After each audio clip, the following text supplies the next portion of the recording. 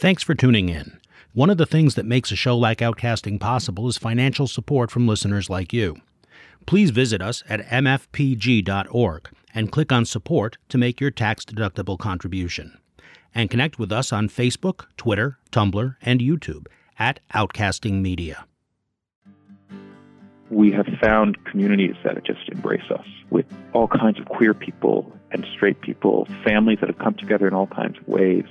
It affords our son the opportunity to see and feel and touch and learn from people who look like him, people who don't look like him, people who have similar stories to his, people whose stories he could never have imagined otherwise. This is Outcasting, Public Radio's LGBTQ youth program, where you don't have to be queer to be here. Outcasting is a production of Media for the Public Good, a listener-supported independent producer based in New York, online at outcastingmedia.org. Hi, I'm Sarah. On this edition of Outcasting, Outcaster Jamie speaks with LGBTQ activist and consultant Gabriel Blau about his experience as a gay parent. Gabriel talks about growing up gay and shares his experiences with adoption. He also discusses the importance and privilege of finding the right community in which to make his life. This is the first in an Outcasting series on gay parenting. Gabriel, in the interest of disclosure, we should mention that you're a member of our advisory council. So thanks for that, and welcome to Outcasting. Thank you so much for having me. Has your family been supportive of you, both as a gay man and as a gay parent? Yeah, I've been very lucky. I grew up with a pretty progressive family and community, and while I struggled in a variety of ways personally and certainly experienced homophobia in a variety of ways growing up in the 80s and 90s, my family did accept me and has been there with me all along. That is, of course, not the experience of so many LGBTQI people in this country. But for me, my family has really been an important part of my journey. What kind of homophobia did you experience as you were growing up? Homophobia takes a lot of different forms. And I think for me, the persistent, even latent forms were very difficult to decode and stuck with me for a long time. Watching the news as a child in the 80s, where gay people were only talked about as sick and as dying and as plague-ridden and as pedophiles, is something that has taken me a long time to get over, because it was just part of the world around me. Being taunted and called names by classmates, the constant use of gay and queer as a slur, created an environment in which I didn't want to be out, in which I didn't want to be gay, in which I didn't want to be me. And that's difficult for any person to deal with, being bullied or beat up by other kids because they just knew I was different. Those are things that just are too common and remain too common in schools and among our youth. Why do you think some people believe that homosexual people shouldn't have or raise children? There's a long history of defending, defining, and fighting for what constitutes a family. It dates back really well before this country was founded and well before modern times. All faith traditions that I'm aware of have taken it upon themselves to define family in a variety of ways. And the importance of defining family cannot be overstated in many ways, because how we define family impacts today, for example, our laws of who's responsible for who and who gets access and privilege in relation to who else. I think a lot of people are scared when they see what they're used to as family being redefined, or what they see as redefinition, because it threatens what they understand the world to be like and what they think the world is supposed to be like. I think change is scary for people. But my being a parent doesn't really impact other people's ability to be a parent. And I've often wondered, why is it that someone would care if their children saw me and my husband with our child, how it would impact their own children and their family.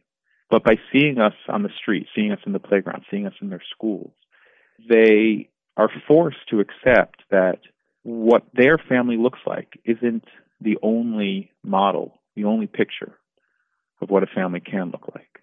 And what they believe and what their faith tradition or social and communal traditions have held up as family just aren't the only model. And the truth is, we've seen this bear out in research over and over again, that when people see families like mine, when they see us in action, they begin to understand. They see more commonalities than differences. They don't feel so threatened. When they see us take care of our child, they realize that we're doing exactly what they're doing. When they see our child look to us for security, for comfort, they see what their children do. And they begin to just understand us the way they understand their own family. That's been borne out over and over again in research. And it was critical to achieving much of the equality we've achieved legally. We used to think that in order to achieve equality for LGBTQI people, we had to not show LGBTQI people and their families. We had to show our parents, our friends, our allies talking about us, these third-party validators. And it was effective, but it wasn't as effective as we needed it to be. And so despite our own market research and, trying to strategize, we started showing our families, and it turned out that that was far more effective. That when people saw us, they couldn't hate us. They couldn't discriminate against us. Now, all too often we know people discriminate against us anyway. And that is really painful. When somebody who doesn't know LGBTQI people doesn't believe in my equality, well, that's painful, but I know that once they see me, they'll understand that I'm just a person and we're just a family. But when lawmakers who have seen us, who have experienced our families and our friendships and our communities, who have watched us and know better and know the data, when they fight against us, that is really scary to me because they know that we're just people. And science is also on our side in that case. Science has shown over and over and over again that children raised by gay and lesbian and trans parents are just as likely to be successful in life by a variety of measures as children raised by straight parents. Like the majority of children in this country are not raised by married heterosexual parents who are their biological parents without any kind of medical interventions or that they're still married or, this idea of what family is actually is the minority experience of America's children. And we, as LGBTQI-headed families, are really part of a very vibrant mosaic of American families. Families that support each other in all kinds of ways, that come together in all kinds of ways, that are married and not married, that are based on kinship families and adopted families and surrogacy and had to use medical intervention, children who are brought up by one parent, children who lost a parent, children whose parents are divorced. We've seen all kinds of families succeed, but we do know that the one thing they need in order to succeed is consistency, and we cannot expect America's families to provide that kind of consistency and support to their children if we're not providing our support as government entities and as organizations. We, as a country, need to support families. We have to take care of parents so that they can take care of their children. And that's true no matter what sexuality or gender identity those parents or their children have. So, talking about your family, I know that you have adopted a child. How was that process for you? Our family came together in 2008. And for us, the process of adopting was incredibly organic and meaningful. It's hard to imagine, and I've had this conversation with lots of parents and with children who have come together in all kinds of ways, that whatever process they chose was an organic, meant-to-be kind of process where it's hard to imagine their family coming together in any other way or being a family in any other way.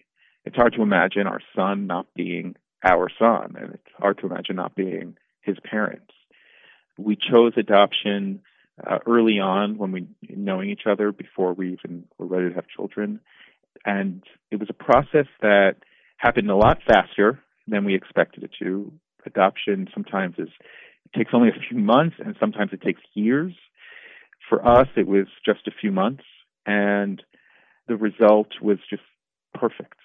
I really have no other way of saying it. I think one of the things that's interesting is that when we became a family and adopted, we, like many LGBTQI parents who adopted that we know, saw ourselves as part of the LGBTQI community. And our experience as adopted parents was kind of a secondary identity. But as time has gone on and our child has grown and our family has continued to explore ourselves as a family, we've seen ourselves more and more as part of the adoptive community, this very diverse, wide-ranging community in America that has chosen adoption as the way they create families. And that's in part because when you adopt, really no matter how you have your children, you have to think about what impact that process has on your child and on your family as a whole.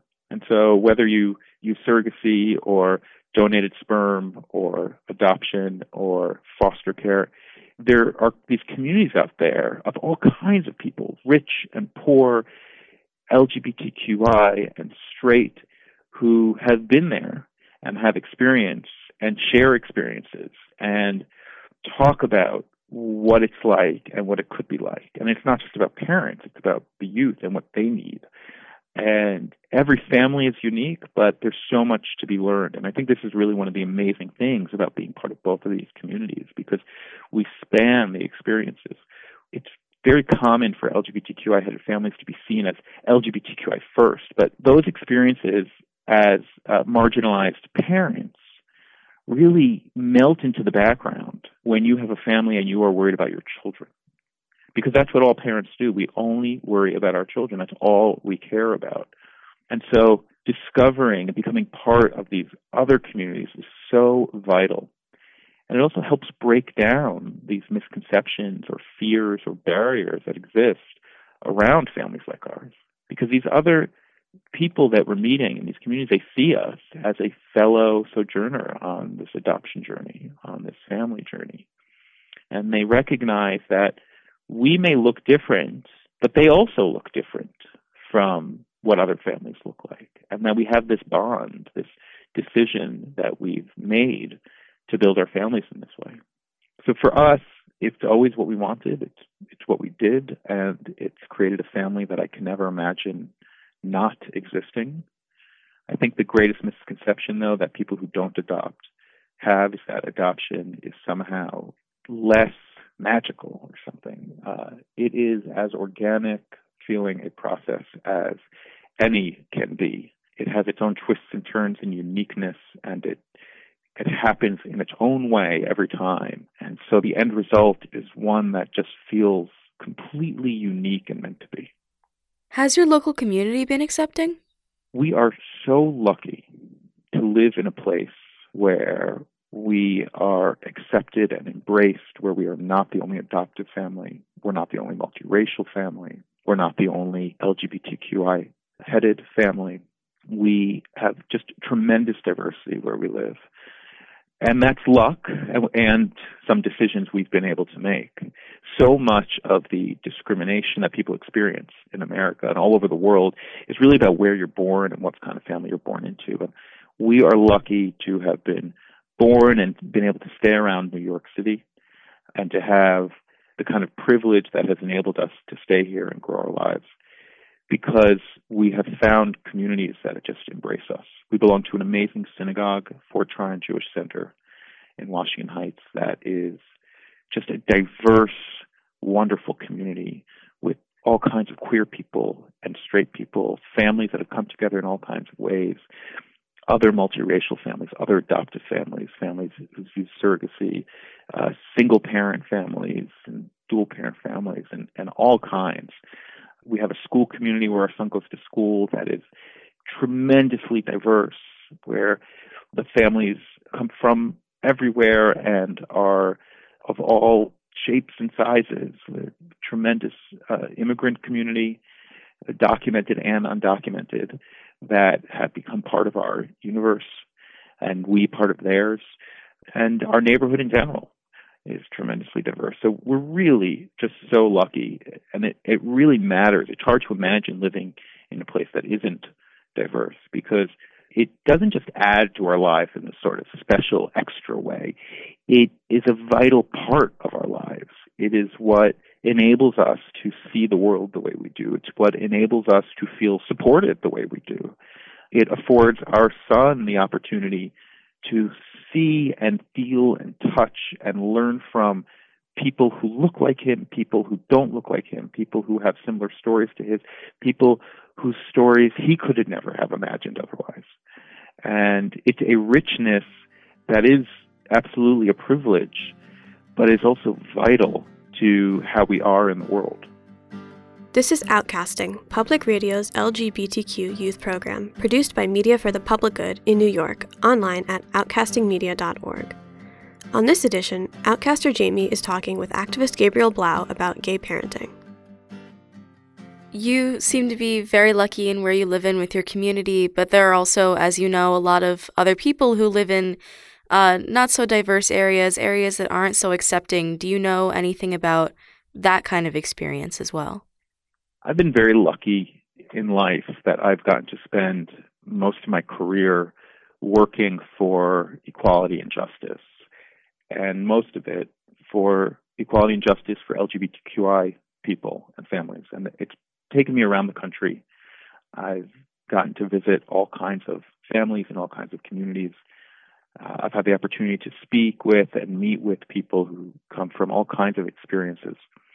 The truth is, in America, children of LGBTQI parents and LGBTQI people of all ages experience discrimination in all kinds of ways and experience it consistently and at rates that are far higher than most people imagine. Still, more than 40% of our youth experience some kind of bullying in school. There are constantly stories about our trans community being harassed and murdered, especially trans women of color, arguably the most marginalized community in America. We have tremendous disparities based on the colors of our skin, based on our economic status, and just where we were born and where we grow up. I think what's interesting is that there was this idea that we all had, and that we still all hold on to, because there's such promise here, that the internet would eliminate these differences. It so clearly has not. I pass by the George Washington Bridge on a daily basis, and I look at it, and I'm reminded every day about Tyler Clemente, who was just over in New Jersey. And we have this notion that if you're close to a place like New York, or if you're in a metropolitan area, you feel supported and you're in an LGBTQI-friendly environment. He was just over the bridge and came to this bridge halfway to New York City and killed himself. He took his life because he couldn't see a world in which he could be happy. And suicide is the result of mental illness in certain ways. I don't want to overstate my expertise in it, but we know that the world around us contributes to our sense of our own ability to live in it. And the bullying and harassment we experience really impacts how we imagine ourselves existing. And so when I think of Tyler and I think of stories like his, I think we have so much work to do, so much outreach we have to do to create safe, secure, and supportive communities wherever people are. It's not enough to be close to a metropolitan area. People in New York City, youth in New York City, don't feel safe. PFLAG NYC, one of our great organizations here in New York City, still serves thousands of people every year, because right here in New York City, families feel harassed or bullied or unsupported. On the other hand, I know families who have chosen to move back to Alabama, for example, so that their lesbians, I know more than one family like this, lesbian couples who have chosen to move back to Alabama so that their kids could experience some of the great aspects of life in Alabama. This is a state that passed a law to allow adoption agencies to discriminate against LGBTQI people because for some reason they think the faith of the people who work in an adoption agency should take priority over the needs of their state's children. So it's a complicated tapestry. I know so many people who live in places where they, on one hand, can tell you horror stories, and on the other hand, can't imagine living anywhere else. And so many people who would live somewhere else and can't, because we don't live in a country in which most people are easily mobile. This is one of the things that's so interesting about the LGBTQI community.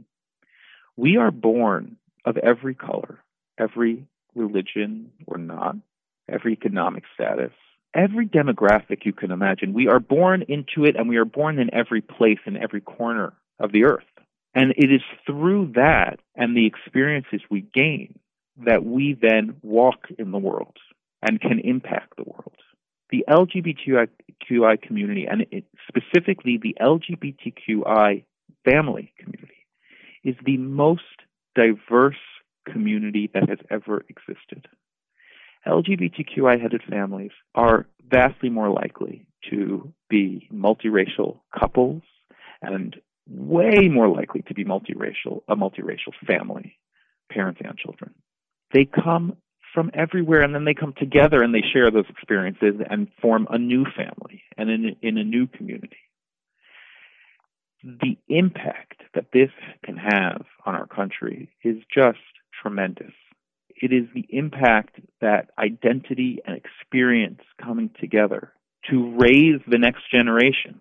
It's really immeasurable. We've already seen these youth grow up to be these incredible ambassadors. Not that it should be their job, but so many of them have chosen to do this because they come from diversity. They come from unique experiences, and yet so many of them say that they don't feel like their experience was so unique. And that, in and of itself, is a message that is changing communities, because these youth stand up and say, you know what, I am a child who doesn't look like my parents. We all have different color skin. My parents are both queer. I'm adopted. My sister is, through a surrogate.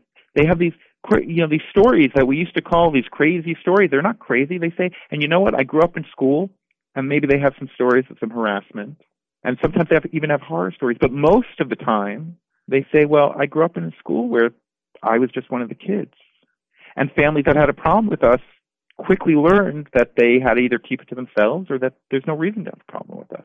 And I've heard these stories over and over and over again as I've gone around the country and I've spoken with people. And it just is a tremendous thing to watch people tell their own stories and to watch audiences hear these stories and realize that there is hope, that there is a way out, that there's a way towards acceptance and support for LGBTQI people and LGBTQI families that comes not just from advocacy, which we need, right? Because Alabama, we have Nebraska, we just won a case, thank goodness, against a discriminatory bill. In Texas, we have this new anti-trans bill. We all know about what happened in North Carolina and Indiana. These are things that are happening now. So we need to advocate, but it is that our community is everywhere that is ultimately changing hearts and minds in a truly magnificent way. From your perspective, are there any differences between your family and a straight family? Every family is different, right? But I think in the important ways, no. Every family has to figure out their story and overcome their own hurdles, whatever they may be. Every family is unique. So we, as an LGBTQI-headed family, as an adoptive family, as a multiracial family, as a family that lives in New York, as a middle-class family, we have to contend with all of those things in whatever ways they impact us. But every family does.